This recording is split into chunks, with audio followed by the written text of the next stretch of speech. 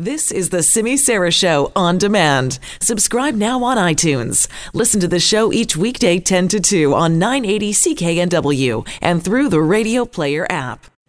So much to break down for you today about the election results yesterday and what that means for all of us moving forward. So let's kind of bring you up to speed with how things are looking over the lunch hour here. So we woke up this morning and know one party has a majority of the seats for what will be the upcoming term in the House of Commons. So today we have been hearing from leaders of some of the major parties, and we're trying to figure out exactly how this is going to work moving forward. Let's start with Jagmeet Singh. So he was the first one out of the blocks this morning at a press conference that he had in Burnaby. This was near Metropolis at Metrotown. Now, he said at that time, and that was about 9 o'clock this morning, that he had not spoken yet to Justin Trudeau about how this minority parliament will work. But he did say that he's open to anything. I'm hoping that Mr. Trudeau respects the fact that there is a minority government now, which means we've got to work together. And so my focus is going to be on delivering for Canadians and the things that they need. And I'm ready to work with Mr. Trudeau to deliver those things. And Jagmeet Singh says he's not actually worried about the questions of his leadership because even though the so-called NDP surge resulted in the party losing 20 seats in yesterday's election. But one of the difficult things about elections is during an election, you can lose really good people. And one of the wonderful things about elections is that you can gain some new members of your party that win seats. And we had a little bit of both in this campaign. But most importantly, the results of this election, they showed that Canadians now have a historic opportunity to win. And the way they win is this minority government gives us a chance to be able to fight for the things that we've laid out all along this campaign.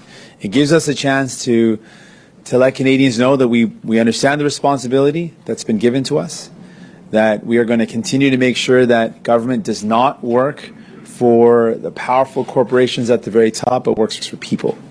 I take this responsibility very seriously, and I'm going to work hard to deliver on this responsibility. That is NDP leader Jagmeet Singh. He was speaking this morning out in Metrotown, but he had not yet at that time spoken to Liberal leader Justin Trudeau about how this is going to work moving forward.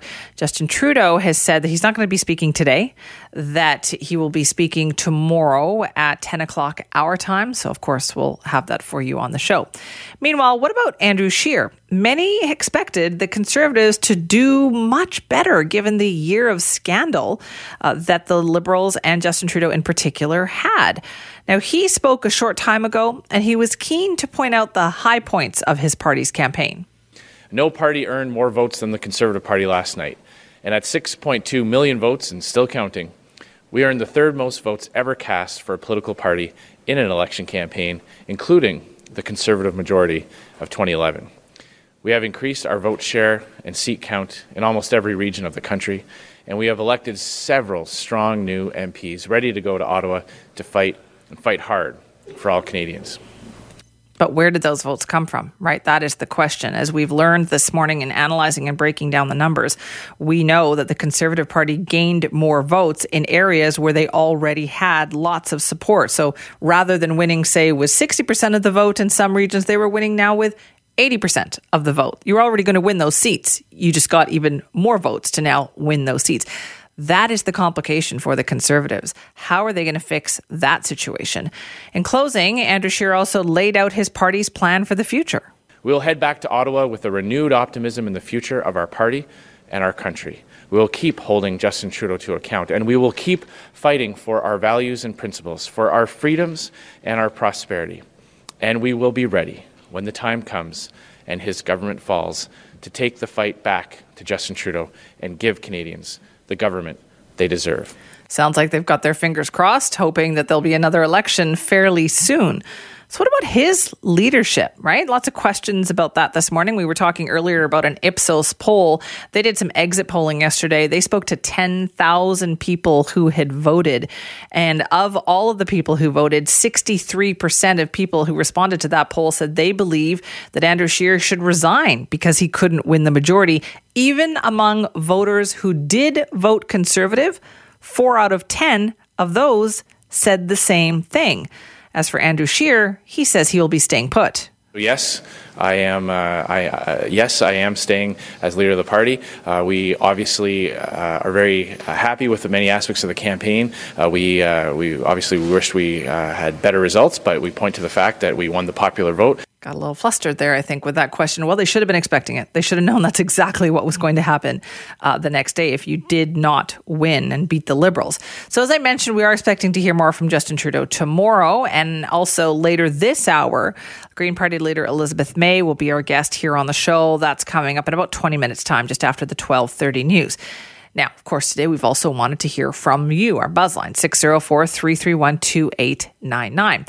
This caller is wondering how the Liberals will get any work done on projects like Trans Mountain if they are looking to the NDP for support. The Trudeau and the Scheer can work together.